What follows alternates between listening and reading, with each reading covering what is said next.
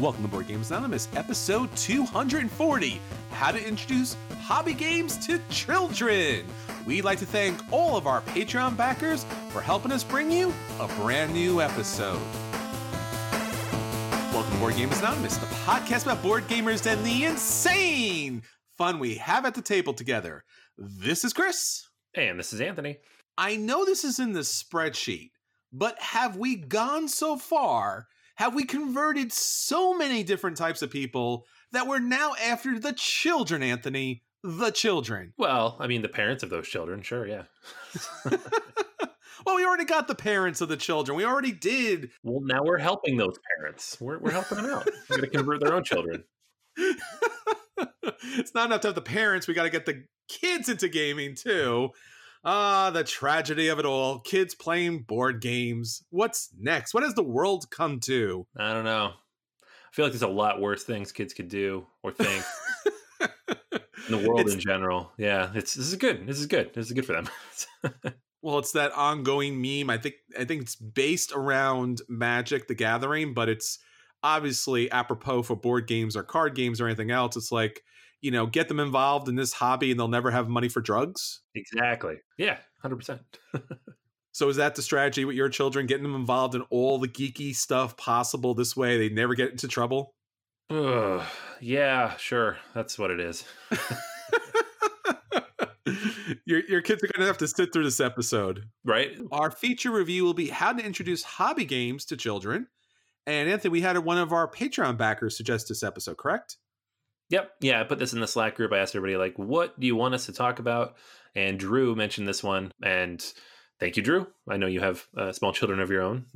You actually won a contest not too long ago, My Little Scythe, and sent a photo in of him and his daughter playing the game, which I have done myself with almost the same age child. So it was kind of a cool thing. And I figured this will be a good episode for that. Wait, so we're not supposed to own My Little Scythe if we don't have children? Yeah.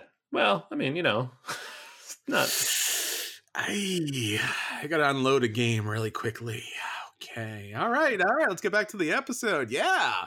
So if you would like to guide the unending future of BGA and of our feature reviews, please jump on to patreon.com/BGA and let us know what you would like to see, because what you want is what we want to be able to produce for you each and every week. And thanks to everyone for getting involved. So, Anthony, again, there is tremendous stuff going on with BGA. And of course, with our Patreon account, because we do something a little different with our Patreon. And that's one of many big things that we have to talk about this week. Yeah. So we have a very special Patreon where we give away a game almost every week. September has, just the way the days fall. We don't have a contest for you this week because we have a contest for everybody, which I'll talk about in a second. But almost every week we give away a board game on the Patreon, and it's, lots of different fun ways to enter. You can do a scavenger hunt, send in a photograph, answer some questions, whatever it might be. I get to rack my brain every Thursday and try to think of something new and exciting for you. And so you can kind of tell how my week's going by how new and how exciting the contest is. But we do these every week. It's a lot of fun. I do want to mention, too, because some people have asked about this. A few people actually in the Slack group ask about this. And everybody who gets all of the answers correct, we will pick one of them and they will be the winner. So we kind of kicked this off. And when we switched over to the actual contest where you had to do stuff due to Patreon's, conditions, we actually switched it over and we had like the first person to get it wins. And we found pretty quickly that there's a small number of people who can actually hop on right away on Thursday and do that. So we switched it up a little bit to make sure it's fair for everybody, and gives you 4 days, basically from Thursday to Monday, to enter at any time, whenever you want. And, if you happen to answer everything correctly, then you will be entered and you will be one of a few people who could possibly win. So we're doing that every week. Make sure you hop onto Patreon. Any level backer, you are eligible to win, and you'll get an email every Thursday when that goes up, and you are able to hop on and enter. All right. And so I mentioned we had another contest, and when this podcast comes out, it's only up for like another day or so. But we are giving away a copy of City of the Big Shoulders. We reviewed that last week. I loved it, and we're giving away a copy. So all you have to do is enter with some form of contact information. There's like 5 different ways to enter. So if the more of them you do, the more entries you get, but don't have to fill out any forms, don't have to do anything fancy, don't have to submit any photos. Just hop in there, tell us who you are, and you will be entered for a chance to win. And we'll announce the winner on next week's episode. All right. So if you want to learn more about all the great contests that BGA is having, please check out our endless numbers of social media. Everything's up there, not to mention BoardGamersAnonymous.com. And a big thanks to everyone out there who rates us and writes a review about the podcast on your favorite podcatcher or on YouTube, or just shares the podcast with other people. We want to get more people into gaming. Obviously, we're after the children now, and then eventually we're going to run out of people. So if there's someone in your life that you would love to get into board gaming, this is the time, and this is the podcast. Get onto their phone, get into their stuff, and just let them know and connect them to BGA. All right, Anthony, so that's everything that's going on with us. Let's get on to our listeners.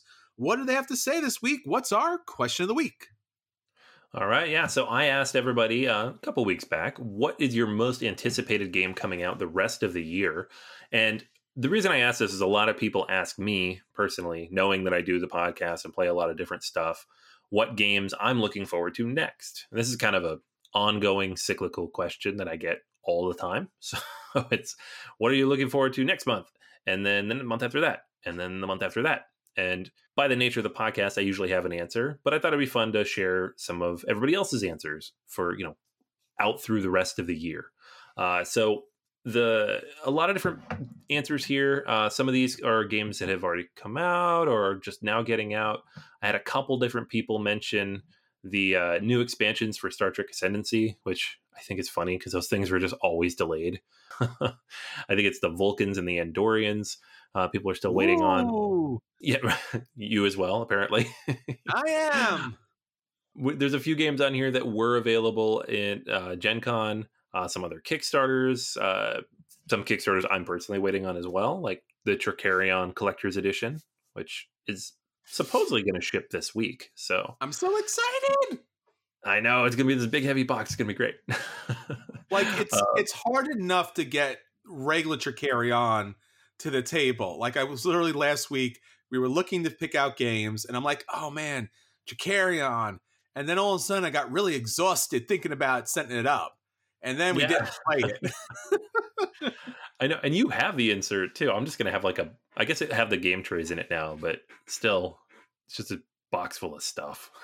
It's a box full of stuff and it's long and arduous and it's very fiddly, but it really is a very, very good game. And hopefully the expansion brings more to it without crushing what little table space I have left. Yes, 100%. We have a couple people mention Snowdonia, the master set, the deluxe master set, which I think most people have that now if they backed it. Like my copy finally showed up this last weekend. Have not played it yet, but very excited to do so. A couple people mentioned, like I said, games from out of Gen Con. Point Salad still hasn't hit stores yet. I know a lot of people are waiting on that because it sold out really quick at Gen Con. Me too. Yep, that's a good one. Drew mentions On Mars as well as Black Angel, which did ship, but now I think is already hard to find. So second wave of Black Angel. A lot of people are waiting on that. Nope, not even a little bit. Not even a little bit. Dune, 2 or 3 people mentioned Dune, which was supposed to have shipped by now. But again, it's Gale Force 9. So who knows when they're going to ship that. Whenever they feel like it.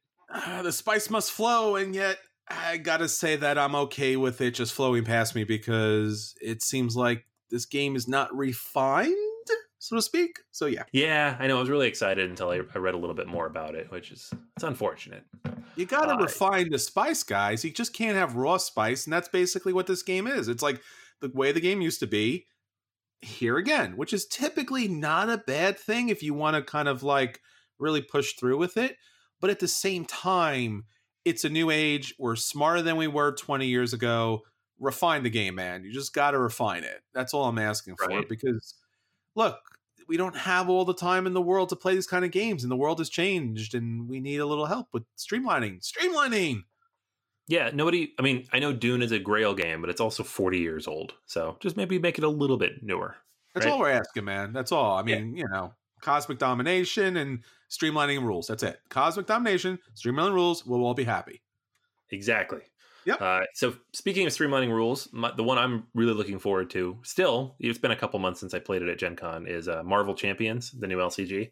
I really liked what I saw of it, and it's supposedly coming pretty soon. Should be out next month sometime. So it'll be a new LCG that I get all the packs for and maybe play a third of them. But I'm looking forward to it. I've recently reinvested in Star Wars, the card game. In fact, it's actually staring at me just because Amazon had this ridiculous sale where they were selling like some of the packs for like $3 each. And I was like, hey, I never get this to the table. You know what? I'm going to buy more of it. So I did. And LCGs are dangerous, kids. So while Anthony does have some really great games you should play, you might want to stay away from LCGs. I'm just saying, man. It's a dark, dark, dark road.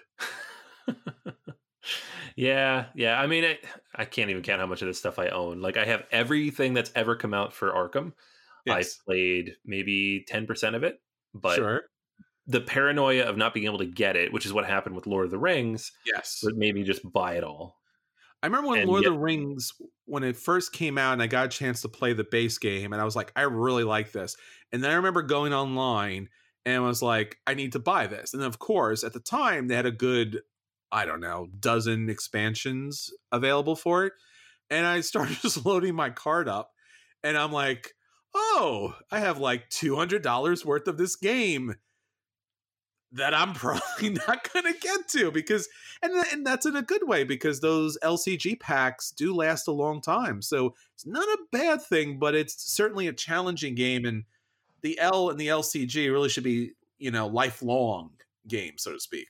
Yeah, I know. And it's weird too, because they just recently said that Lord of the Rings is probably going to go on hiatus for a while. They're ending probably Game of Thrones soon because they're out of content. Wow. So I'm like, oh, well, I guess that'll save me some money, but I don't know where to put that money. All these cards that like lying around my house. Do you think they'll ever do some sort of crazy kind of like smash up? Oh man, I don't think it would work, but it'd be still amazing. Well, they could do some kind of conversion, like middle of the road pack, where you can kind of like use some of your Lord of the Ring characters in the Star Wars the card game that are trying to hunt down an elder god or something like that. Like, yeah, it could happen. It could be a thing. Oh, yeah, that'd be cool. I mean, they did it for Kemet and Cyclades, so who knows? It could be something like that. Or even more recently, they did it with Spice Road. I mean, all those 3 Century games kind of fit together, and you can kind of play them together. So stranger things have happened. I guess for me, my most anticipated game of the year is something I kickstarted a while back. And typically, I've kind of shied away, at least until these games hit the retail market, just because they're a little bit on the high end, especially when it comes to the Kickstarter. And that's On Mars by Vital Lacerda. I've talked about this endlessly. You don't want to hear me talk about this again. That being said, this is the game that I'm waiting to come in. I have a lot of Kickstarters that are supposedly coming in either next week or within the next century, because you never know. Mm-hmm. But On Mars really is the game, because you know what? Honestly, you want to bring something big to game night. You want to impress your friends. You want to throw down a high quality game. So yeah, that's the game I'm looking forward to. Oh yeah, 100%. Me too. Yes. All right, so that's everything that's going on with our listeners out there. We're so glad to have you with us. Please jump into the conversation if you have not yet. We love to hear from you. Facebook, Twitter, just get a message to us. We don't care how you do it. We just want to hear from you so that we can give back that great content that you reach out to us for each and every week. And again, thank you all for commenting and reaching out and sending emails and asking about favorite games and where you should buy games. That definitely means a lot to us. All right, Anthony, so that's what's going on. Let's get into the games that we want to hit the table. What's your acquisition disorders? All right. Yeah, this one was announced a while back, but, the information's kind of flowing more freely now that it's almost... Flowing? Yes. I see what you did there. I see. Yeah. That's a foreshadowing pun. I see that. Go ahead with the rest. So we're talking about Tapestry. I'm just kidding. It's Underwater Cities, New Discoveries. It's ruined my own pun. Ah, you got me again. That's what I do. Mhm. So this is new content for Vladimir Suchi's Underwater Cities. It seems to address a lot of the issues that some people have with the game, and I really, really like this game. It was one of my favorite games of last year. But of course, there were some issues that are going to come up anytime a game gets that many plays.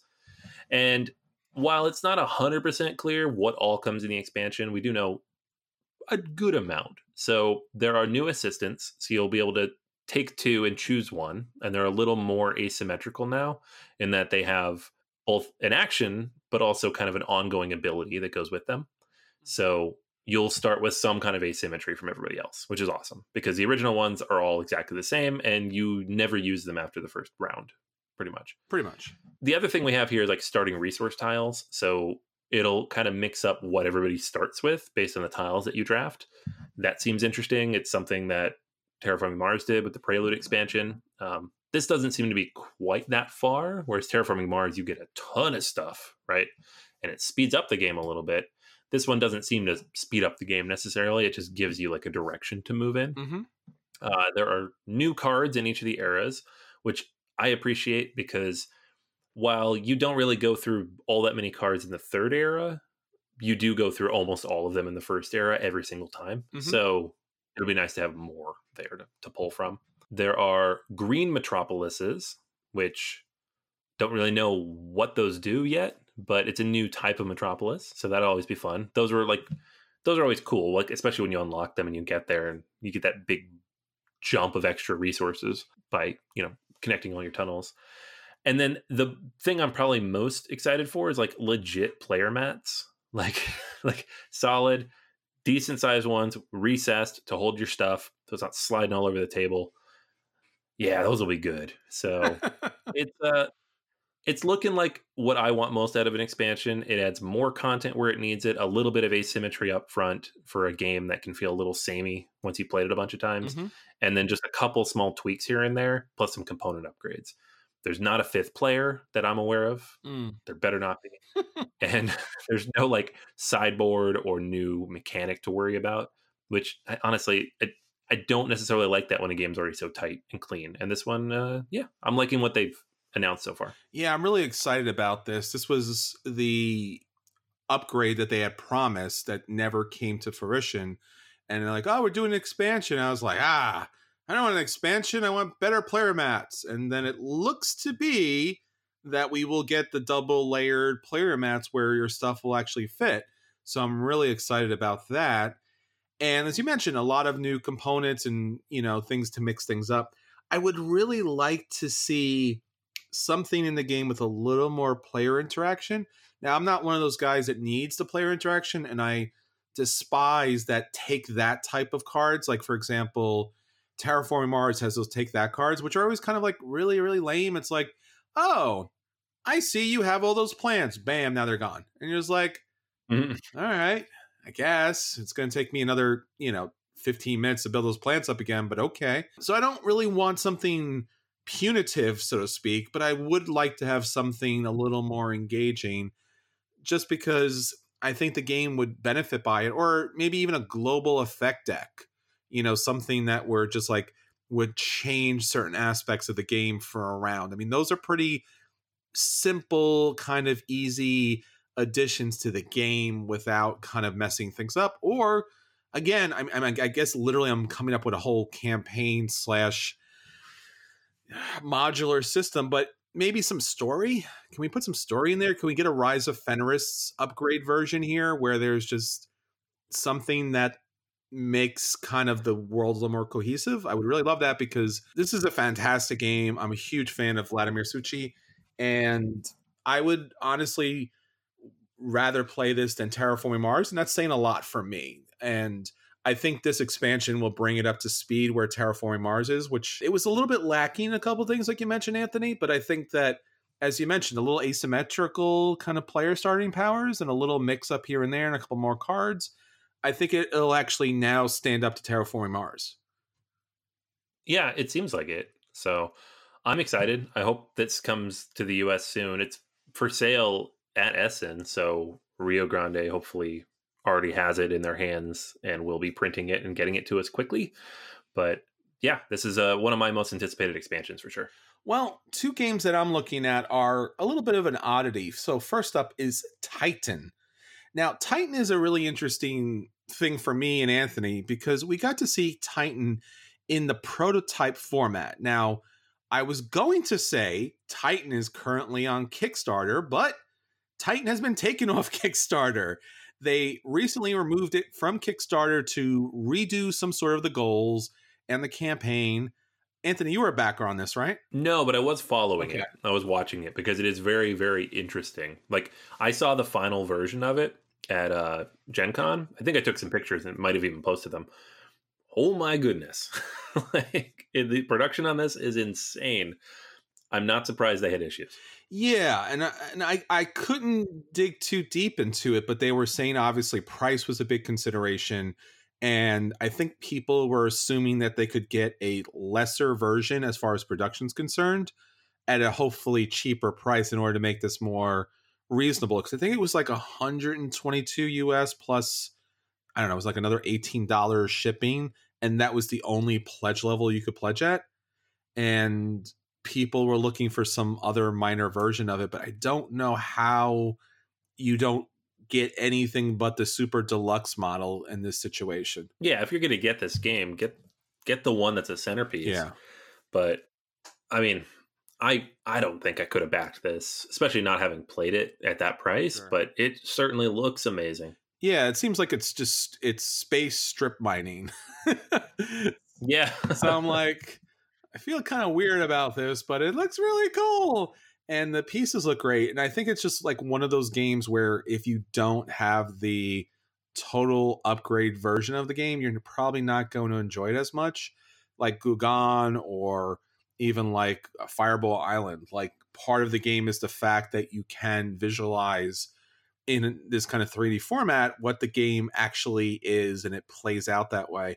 I don't know how deep the game mechanics are as far as the price is concerned, but I think we were all pretty much agreed that we've already passed that line. Like we blew past that line where a light game would come at a somewhat light price and a heavy game or an advanced or a complex game would be at a heavy and advanced price. I think I remember years ago you and I talking about how, oh, it's an expensive game. And you were like, yeah, but think about how complex the mechanics are. That must have took a long time. Like, yeah, you're right. That's probably why the price is so high, because it's a very complex rule set and everything you're doing, the choices and stuff.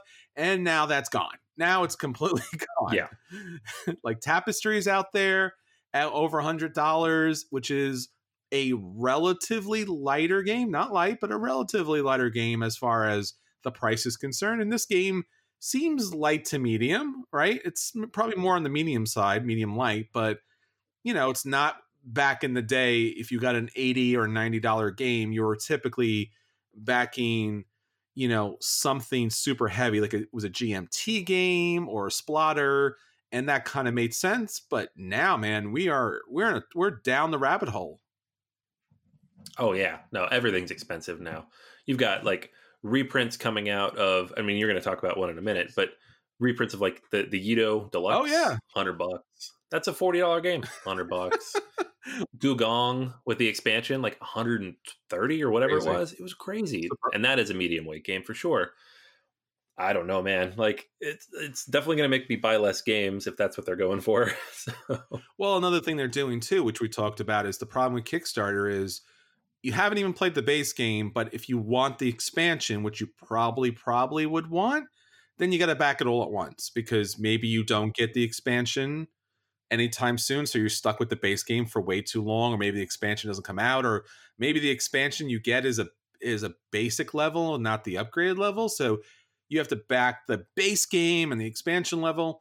I mean, it's getting a little crazy. So let me actually talk about a little crazy situation. Madeira Collector's Edition and expansion is currently on Kickstarter. It's already funded. At this time of recording, there's 16 days left, which is September 24th. The campaign will wrap up on Friday, October 11th. So you do have plenty of time. Madeira is a game that has had some really good buzz for a very long time. And it's currently being produced by What's Your Game, and they do a fantastic job with their games. So everything is good here. It looks like a great Euro game. Actually, a fantastic looking Euro game. It's gotten good general reviews. I have unfortunately not played it, and I am trying to drag people's copies out of their dark and deep basement in order to know if this is worth backing. And no one has bitten yet. But nonetheless, it seems to be the way that old games actually get playtime these days, Anthony, is if there's a new Kickstarter for a reprint, right? Oh my God, yes. No, it's ridiculous. Like Yido, for example, I've been trying to get that game to the table for 3 years. I played it once after I got it, and I have not played it since, to the point where I actually just sold my copy to someone else who was very interested in it because it's on Kickstarter. Same thing happened with Brass. People couldn't get that thing played no matter how hard they tried. New version comes in, it gets played every single week. It's true. I don't know, man. It's cool. Like when it's a game you really like, I'm really hoping this happens with Suburbia, because that's another game I have trouble getting to the table. Sure. And I'm getting the new version in very soon. And I'm like, this better work because I want to play this game. Well, like they say, the hype is real. You may not respect the amount of hype or what they're hyping up, but hype gets games to the table. Hype gets games played. So that's why we try to be a hype machine for really good games out there, because there are some great games that deserve to be at the table and games that are probably sitting on your shelf that really need to get there. But jumping back to Madeira. Now, Madeira, as I mentioned, has the expansion and it has this collector's kind of upgrade pack. But if you want Madeira's collector's edition, which comes with the base game, the expansion, and then now here comes all the extra stuff. 138 premium wood resources, 50 metal coins, because now literally every game needs metal coins. It also comes with the game trays storage system, which I totally agree with. It looks great if the game is great. And as I said, I will eventually drag somebody out. And yeah, so this is crazy expensive because it's a game, like you mentioned, probably could find it for $40 or $50 if you can find it somewhere that, they still have it available since it went out of print. But $98 plus shipping, I think it's like another $13. So expensive. How? My God. How? When did it? Yeah. Why would you do this? No. I don't even know what to do with this anymore, because I was interested in the game and then I saw the price and I'm like, I can't. And if I'd played it before and maybe knew what I was getting into, but what's really funny is that I never do this, but I like the Madeira Facebook page for the game. And then what they would do is, it seemed like, and I'm pretty sure this is very close to truth, every day they would post the upcoming Kickstarter page. Like, here's Madeira, the picture, it's coming to Kickstarter. I'm like, oh, okay, I remember that. And the next day they post it, and they did this for weeks, multiple weeks, months. It just ran endless, but they never gave any more information. And maybe because they didn't know or didn't want to let people know about the price, they wanted people to go to the Kickstarter page. So if you played Madeira, let us know. If you haven't played Madeira and you're interested in a really solid production of a classic game that was a little bit of a Grail game way back in the day, check it out. It is on Kickstarter. All right, Anthony, so that's everything from our acquisition disorders. Let's get to the games that actually got to the table with all the hype installed. My friend, what did you play this week? All right. Yes, this is a game that I got a chance to play very recently. It was very popular at Gen Con. They sold out of this one. And it's called Sierra West. This is from Board and Dice, designed by Johnny Pack Canteen. And it is definitely an Old West game, which, for better or worse, turns off a lot of people. I know some people definitely didn't want to sit down and play the game. But in general, it's a very accessible, very quick game to get to the table. It's like 40 to 60 minutes. And it seems like it'll be heavier than that, just mechanically speaking. So let me just walk you through real quick what it does, because it has some cool mechanisms in it. And they're not like 100% unique, but the way they're paired together is pretty cool. So you have a player board in front of you, and it's got these little slots at the top. And every round, you're going to draw 3 cards from your deck, and you're going to slot them in there. And a certain number of icons are going to show up. You're going to have a top track and a bottom track. And then you have 2 little workers, one for the top and one for the bottom. And on your turn, after you've slotted them all in there, you're going to move them along and get all the bonuses that are shown on those spaces. Some of them cost things if you want to take them. You can skip them sometimes if you don't want to pay the cost, but you generally want to get the good things that cost things are going to be, like getting new cards and upgrading things and buying new tiles and all that. You're able to pick up new buildings and stuff that you can put on your player board that give you special powers. You can also get bonuses like a donkey that gives you extra worker for part of that round. And then once you finish that track, you're going to move your workers up to the peaks of those cards. There's like an extra action space at the very top of them.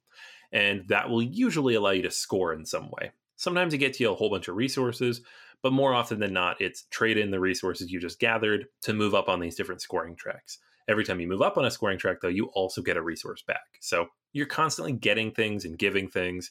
And it's just a big interconnected puzzle in which you're trying to figure out the order in which to do things, which cards to play, and how to maximize the value of like that limited amount of actions you have on your turn.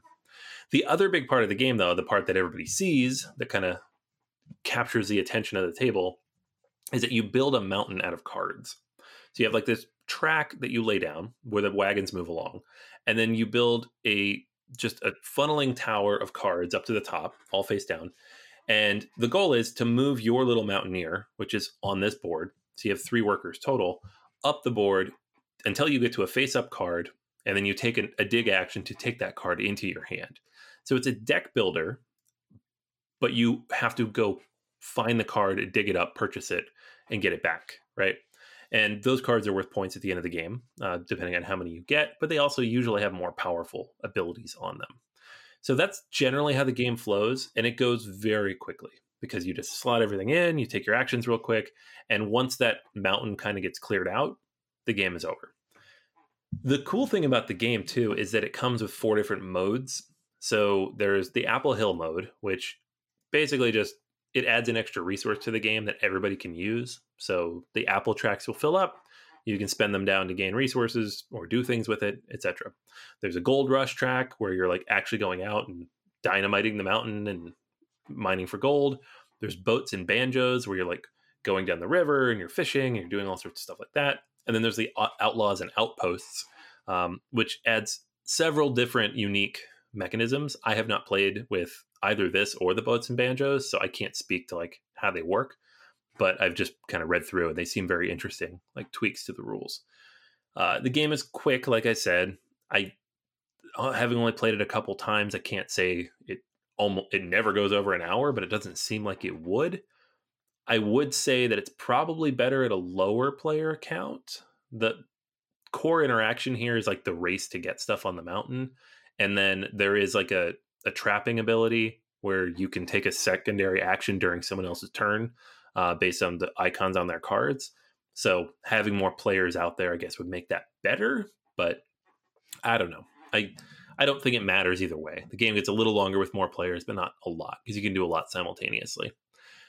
The main issue with the game that I can see is that the rulebook is pretty bad. So for a game that is relatively light, and I think BGG pegs it at a 3, but it's almost certainly less than that. It's like a 2.5 probably. That only takes an hour. It is unnecessarily complicated to get through this rulebook. We were referencing it constantly, and sometimes the language just did not make it clear what you were supposed to do. And that's not okay, especially for a game like this. Combined with the fact you have all these modules and the rules are different for each of those modules, the way they laid it out and referenced them throughout the book was often confusing, like what applies to what. It's not impenetrable because it's not that heavy of a game, but it was surprising how many issues we had with the rulebook considering how complicated this is. So something to keep in mind. I think there are videos already to teach you how to play, so probably I would go that route, but it was an issue. Overall, though, I'd give this one a solid play. I really liked the puzzle element of it. I liked the unique way you slot your cards in, kind of the deck building elements here. I like the fact that you can play the game in 4 different ways and kind of test and try out these different modules. Can't speak to how good each of them is, but the 2 that I played were pretty good. And yeah, it's got a solo mode too. Haven't tried that out yet, but it is David Turczi, so I'm sure it's great. Or it's at least very, very solid. And it's the kind of game that I would absolutely overlook, I think, generally, but I'm glad I got a chance to play it. especially because I think they were selling it alongside the expansion to Teotihuacan. So I definitely did not look at this when I was looking at that. So, yeah, Sierra West for me is a solid play, worth checking out, if nothing else, because of the cool, unique mechanisms. And yeah, hopefully get a chance to try out the other two modules, and I can let you guys know what I think. You mentioned the unique modules here, but the board is not just this generic kind of rectangle kind of board. It really has a lot of unique shapes that really try to be very thematic, and a lot of different moving parts, like literally sliding pieces here and there in order to kind of reveal certain things and to benefit from certain things. And I really appreciate the fact that they went to that extent. They could have just put tiles on top of tiles, but here they really built what seemed like a settlement and a mountain and everything. Yeah, I didn't mention that, but I should say the production quality in this is really good. And this is like Board and Dice did this with Teotihuacan as well, where for $50 you're getting a lot of game. There's a lot of different options in here, and the production quality is really solid. The cards are good, the boards are really thick. There's a lot of components in here because you have all the different ways to play through it, and it was an impressive package. And because of all that, tactile nature of the components, there's not a ton of downtime either, because you have things to fiddle with and play with on your turn, or on someone else's turn while you wait to go. So it flows really smoothly, and it's nice to actually handle because of how much they've invested here. So I was impressed with all of that. All right, well, let's talk about another great production here. This is Gente's Deluxeified Edition. This was recently on Kickstarter, and it was produced by Game Brewer, Tasty Minstrel Games, Spielworks. Pretty much everyone in the industry had a hand in this game, it seems. Now, this is, for, I guess, lack of a better term, a civilization game. And what's interesting about this civilization game is it's not really about resources, so to speak, as like, oh, this needs lumber and it needs stone and stuff like that. Really, what the civilization here is it needs certain types of craftspeople, professionals, mystics and such to be at a certain strength, and add in time, which makes sense. And then you are in a position in which you can create technology, and you're able to upgrade your civilization. Sometimes it's an altar, sometimes it's a barracks, sometimes it's an acropolis. But basically, what's interesting about this game is, as I mentioned, you are going to have 6 of these different classes of people that are going to represent different professional trades and such. And you are going to raise them and lower them on their own specific track on the bottom. And in fact, these 6 different, upgraded super deluxe meeples are in almost a little bit of a conflict with each other. So, for example, you have a philosopher and a priestess, and they're on the same track. So you kind of jockey back and forth which one you're trying to raise, and it makes a lot of sense. Your civilization will be ruled philosophically or religiously. So on the bottom of the board, you have those little tracks. You'll move those people as such. You will pick up additional resources that will actually allow you to adjust that even a little bit more. On top, your civilization's based all on the amount of time that it invests in certain trades. You will have a number of locks on the top that will actually block off certain spots in which you could place time. But throughout the game, as you build certain technologies and certain aspects of your civilization up, those locks will disappear, giving you additional time throughout the game. As all of these different eras pass, more and more locks will pass through. But basically, the main part of the game, which is very weird and very unique, is there are these different sections of tiles. One section, as I mentioned, will upgrade these different people. One section will allow you to place down these different temples and buildings throughout the Mediterranean. One of these specialized little tiles will allow you to pick up cards, so different technologies and different civilization and benefits that you'll be able to upgrade and meet those conditions. You'll be able to pick up money, and then, of course, you'll also be able to utilize those cards and pay off based upon the resources that you have already set on your board. There's a certain element as far as a race element, trying to get the most cards completed, the most civilization people up to a certain number and such.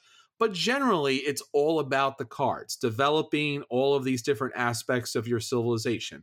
So at the start, you pick a tile, you place it down. Typically, the tile is going to have a cost in money and in time. You decide if you want to scrunch all the time together, which means that time will not leave anytime soon, or you can expand the time out, but you have less actions now. So do you want less actions now or less actions later? That's kind of like the conflict there. Now, this game, as I mentioned, when you first look at it, you're like, well, where's the card action? Where's the dice action? Where's the worker placement situation? And basically, it's an action selection game with these little tiles, the time mechanic to it, and then based upon where these different civilization characters are on your own particular board. Surprisingly enough, this is really, honestly, a fantastic game. I was kind of blown away by this. I saw this game initially when it was on Kickstarter, and especially the deluxe version. I was like, well, why? Why would you even need those deluxe meeples? But honestly, you are manipulating those meeples a lot in the game, and it does kind of make sense in a thematic fashion. So turning in those cards and moving those people is a lot of fun. A lot of the artwork is very primitive by design, so a lot of it does take a little getting a sense of the symbology there. But overall, Gentes, the deluxeified version, and once again, another high price tag, but it's a buy for me. Wow. Cool. That's funny. I mean, this is designed, I believe, by Stefan Risthaus, right? Yeah, so we're taking a look at our the great designer of Arkwright. Yes, exactly. And so I actually had this game on my shelf for not that long, and not the deluxe version either. So I've got like the boring cardboard version, but it's been sitting there like alluring to me, like play me, because I love Arkwright. It's one of my favorite heavy games, and this game is kind of the next game he produced after that, and I've just been meaning to get at the table for so long. So you saying it's that good makes me like, okay, maybe this has to be the next one I actually learn. So. Yeah, it's not as heavy as Arkwright. It's probably a medium to heavyweight game. The rules are a little obtuse. So when you look at it, as I mentioned, you're like, where are the things to do things? And it's these tiles. And these tiles have these really odd kind of like iconography. Like there's literally, scratches, like cave drawings kind of situation. And yet the idea of these different actions costing different amounts of time and resources, and obviously in this situation, money. The more players you have at the table, and I recommend 4 players, it's really challenging to get the best actions at the cheaper price. And the cards stack up, and they'll score based upon their symbols. So there's a lot of ways to score points, and it's a lot of fun. And I was just really taken back by this because it doesn't look like that type of game that was really going to offer that kind of level of thematic engagement, and it really does. And I'm really, really kind of excited about playing this game again. All right. Yeah, me too now. All right, Anthony. So that's everything for our At the Table. Let's get on to our feature review. So for our feature review this week, we are looking into how to introduce hobby games to children. Now, Drew, one of our Patreon backers and nice enough to drop this topic in our Slack group, offered this to us, and we really want to help everyone become gamers, especially children, because there are so many different aspects of gaming that really will enrich their lives. No joking aside, I have a really seriously high-level degree, and I can provide you with the research that backs all of that up. So when we're looking at children, we're looking to engage them in making interesting decisions that really engage their cognitive processes and working on a certain level of sociological development. So, Anthony, I know you picked out some really educational games, but probably also some really fun ones. And the games that we typically play are both. Is that true for the kids as well? Yeah, I think it's a good mix. I mean, some of these games are just like pure dumb fun, and the kids love it. But some of them, a lot of them, especially for the younger age, really kind of focus on a certain area of gaming and kind of boil it down in a way that introduces ideas and concepts and just general etiquette of play to them, and that I found really effective. And just keeping in mind too that I have two kids, one of them's 4, one of them's 8, and they are extremely different people. So different things have worked differently for each of them, but there are some common threads that I've seen for both of them in terms of like what they engage with, and then like specifically how they engage with that type of game, like what they get out of it. Yeah, I think there's a lot of good stuff to get out of this. And the games that you picked really offer some great educational lessons as well. So why don't you start us off with the preschool age, ages 3 to 4 years old? Yeah, so this is kind of a funny one for me because right now my preschool age child, my 4-year-old daughter, she actually plays a bit heavier games. Like she plays up to the level of my 8-year-old and maybe doesn't fully understand what she's doing, but she wants to play everything we're playing. So the stuff I'm going to talk about, the rest of this list, she also plays all of those, and some of them she plays fairly well. But the games that I feel like she gets the most out of in terms of learning the basic concepts of gaming, and the games that I saw my son get the most out of at that age, that's what I want to talk about here. So the first of these, and I think I might even have mentioned this when we did like our top children's games list like 2 or 3 years ago, is I Found It. And specifically the Busy Town edition of this, which is this massive sprawling board. And this has been re-themed in a bunch of different things. There's like a Disney version and a Marvel version, all sorts of stuff, depending on like what your kids like. But the basic idea is it's a spin and move, and there's a mechanic where if you land on a certain part of the spinning rondelle thing, you then have a certain amount of time to search on this very big sprawling board with all this little artwork in it for certain things, right? And it just keeps the kids really engaged in a way like a normal roll and write doesn't.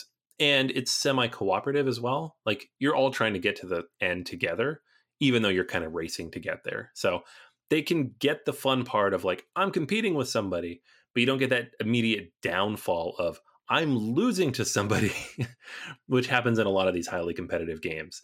And it's tough with a 3 or 4-year-old. Like if they get upset, it's hard to bring them back. So you don't want them to get so discouraged. And like I'm big on like allowing competition and letting the kids understand that, but you also don't want to just like destroy a child in a board game. They're not going to play with you anymore if you do that, even if it's accidental. So I found it's been really good. Both my kids really like it. Our copy's thoroughly destroyed at this point. The next one, and this game is also thoroughly destroyed, this is how you know they're good, is Robot Turtles. So this was a really early Kickstarter. Like the box actually says top Kickstarter board game of all time. So you know that it's old because we know that many other games have made much more money than that since. But the idea here is like teaching kids some basic programming skills. So you put a turtle on the board, it's this big grid, and then you put like a gem somewhere else on the board, and you put a bunch of obstacles in the way. And what they try to do is play cards in a sequence, and the cards will be like go forward, go left, go right, jump, melt something, and get the turtle to that thing. And depending on their age, you can have them play like 1 or 2 cards at a time, or if they're a little bit older, you can have them play 10 cards at a time. And as the grown-up in this, you're kind of just facilitating, and you can play too. Like my daughter usually makes me play with her, but really you're just facilitating and like running the turtles, moving them along the path and showing them, okay, well, if you get to this point, think about what your options are and how to get there. And it's basically just teaching them how to think ahead and make plans and try to figure out the most efficient way to do a thing, but also to keep those items in their head as they do it. And it's been really good, especially for my daughter who likes puzzles a lot. So this gives her a fun way to kind of challenge herself and like, all right, this time do 6 cards. Now this time do 7 cards. And she's just progressively getting better. And it really helps her, feel good about herself while having fun. And then the last one is Don't Break the Ice. And this could have been like any number of dexterity games. Like there are a lot of them that the kids like, but this is the one that's easiest for them to play. So you get a hammer, you bang the ice, and you try not to be the one to knock the piece down. It's like, I think we have the Frozen version for her. But the idea being that your physical actions impact the space and you need to think ahead before you just go just assaulting it, right? And so other games like we have, Goat Cuckoo, which is like the laying the eggs onto the little things in the tin. We have Loop and Chewy, which is pretty good. But a lot of these are a little more difficult at that age. Like it takes a little bit more dexterity than they actually have. Whereas this one is just like bang the thing and see what happens. Don't do that, right? So it's a pretty good one to help them pick that up. I think she's starting to grow out of it a little, but it is a good one and an old one. This is one I had when I was a kid too. So there's some good preschool games for you and like why I like them for my kids.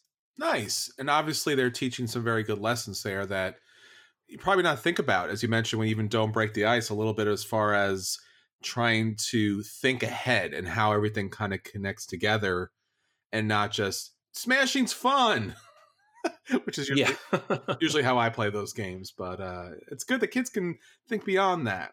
All right, Anthony, so what do you have for maybe young children, 5 to 7 years old? Does that change a little bit? Yeah, so this is where I found you can actually start introducing hobby games.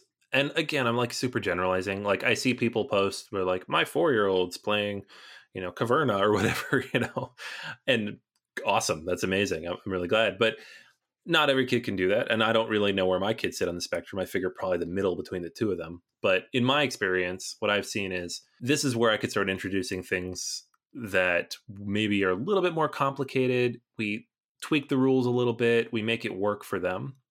And one of the first ones of that for me was King of Tokyo, where my son is all about the monsters and attacking everything and the artwork on the cards before he could learn to read and all that stuff. And the Yahtzee mechanism he got when he was 5 years old. Like that was something I could introduce to him. My daughter gets it now too as well. The power-up cards are something that I've just kind of phased in over time. Like at first, when I feel like he could understand the mechanisms of it, I would read them for him. And now that he can read himself, he just has his own hand of cards and we play the game in the full sense, right? And he's 8 now, so it's kind of aged out of this category. But King of Tokyo is a really good one, I think, because the theme really captures them. It's very cartoony. There's a lot of fun stuff going on. You get to break things. And there's just like layers of complexity you can add to it, just out of the base box even. The next one that I really like for them is Labyrinth. This is like an older game that has been reskinned a whole bunch of times. I think we just saw like a Harry Potter version at the game store the other day. But essentially what you have is a big board with some pieces that are fixed in place and then a bunch of tiles that you slide into rows and columns. And on your turn, you're going to take a tile. There's always one tile off the board. You're going to slide it into one of those rows and columns, and it moves all the chambers and rows in the labyrinth, right? And then you try to move your wizard down a path and capture one of the different items that are listed on the board representing the cards that you have. So it's super puzzly for that age, especially where you're trying to figure out the best path to get somewhere and like which piece you need to move and how you need to move it. At this point, I think he's probably better than me at this game. So like my brain is like, I can't quite, like, I got to move that to the left and this to the right and that to the left. And he moved it. Crud. So this one scales really well for ages. It's mechanically, obviously, you're just pushing a tile in and seeing what happens. But there's a lot of thinking that goes in here. And it's really solid, especially considering there's all these different themes if you want to try different versions. And then the last one here, I wanted to mention a couple of games real quick for the same reason. The first is Stuffed Fables, which is a great storytelling game. It's got the miniatures, it's got the dice mechanic, which is relatively easy to teach the kids. And then the other one was, which my kids love even more, is No Thank You Evil, which is a role-playing game designed specifically for kids around this age. I think the box says 5 and up. And it's very, very streamlined basic rules. You have like little tokens and icons that you use to represent your resources and abilities. The kids get, a character, they get a pet that goes with them. And there's only like I think there's 3 adventures out of the box, but it's pretty easy to just make them up, as you go. You're playing with children.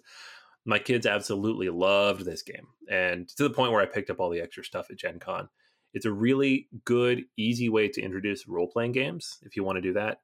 And it has such a low barrier to entry. Like as a parent, quote unquote, GMing this, it only takes maybe 5 or 10 minutes to read through the whole adventure and just prepare for it. And then you get to give them fun little, questions and quests, and you can just make stuff up and throw it in there, whatever you want to do. There's a lot to go on here. And it's just a cute, fun, accessible way to learn more about role-playing games. And for my son especially, who kept looking at like the D&D books on the shelf and wanting to get into that, this was a really good way to start. Nice. There's a lot of different types of games there, and obviously knowing your children, there is a lot of different aspects that they can kind of get involved in. Like you said, an RPG, a dice rolling game, a little bit more of a strategy game, and even a campaign game. So a lot of great choices there.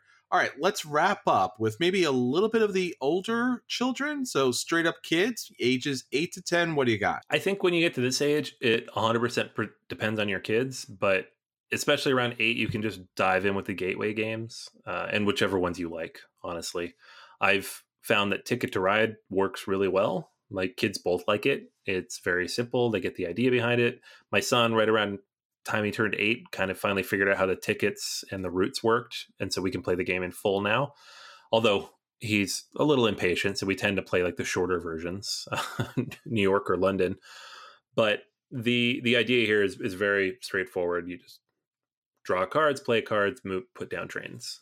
His friends really like it as well. We've actually gotten this as a gift once or twice from people who don't realize we are a board game family, and we've given it as a gift. So it is a game that floats around between the parents around here. So that's a really good one. King Domino is another really good gateway that the kids really enjoy. And again, like layers of complexity here. The basics of this game, my 4-year-old has down pat. She understands it. I pick a tile, try to match it to what I have. It's got to stay within this shape that I'm trying to build. Done. She's got it. She's actually beaten us a couple times, right? But then you throw in things like, all right, it needs to be the 5x5 grid, or here are the extra scoring tiles. Here are the giants that come with the expansion. Even Queen Domino, adding a little bit more complexity, has been really good for my son, who's a little bit older. And then finally, I'm going to say Ghost Fighting Treasure Hunters, but then you can also even go to Pandemic, depending on how much challenge your kids want and can handle. Ghost Fighting Treasure Hunters has been fantastic. The kids really, really enjoy it. There's an expansion now. There's like extra bonus stuff. You can make it more challenging, but it's still a fairly easy game that we don't generally lose that often. So if the kids start to get bored with it, I've found that Pandemic is a good next step. And it's not a game I generally play with other people because it's kind of just a mechanic in a box at this point, but it works really well with kids because it's just a mechanic in a box, right? Like, this is what we're doing. This is your role. Let's go. Let's solve the puzzle. And then he really dives into that. And it just kind of opens up new avenues of thinking, and in a way where you can challenge them to a high level, but it's cooperative, so you're not like beating them in the process. So all three of those are good ones, and have really resonated well with my older kid. All right, so that's everything for this episode. Until next time, this is Chris. And this is Anthony. And we'll save your children a seat at the table.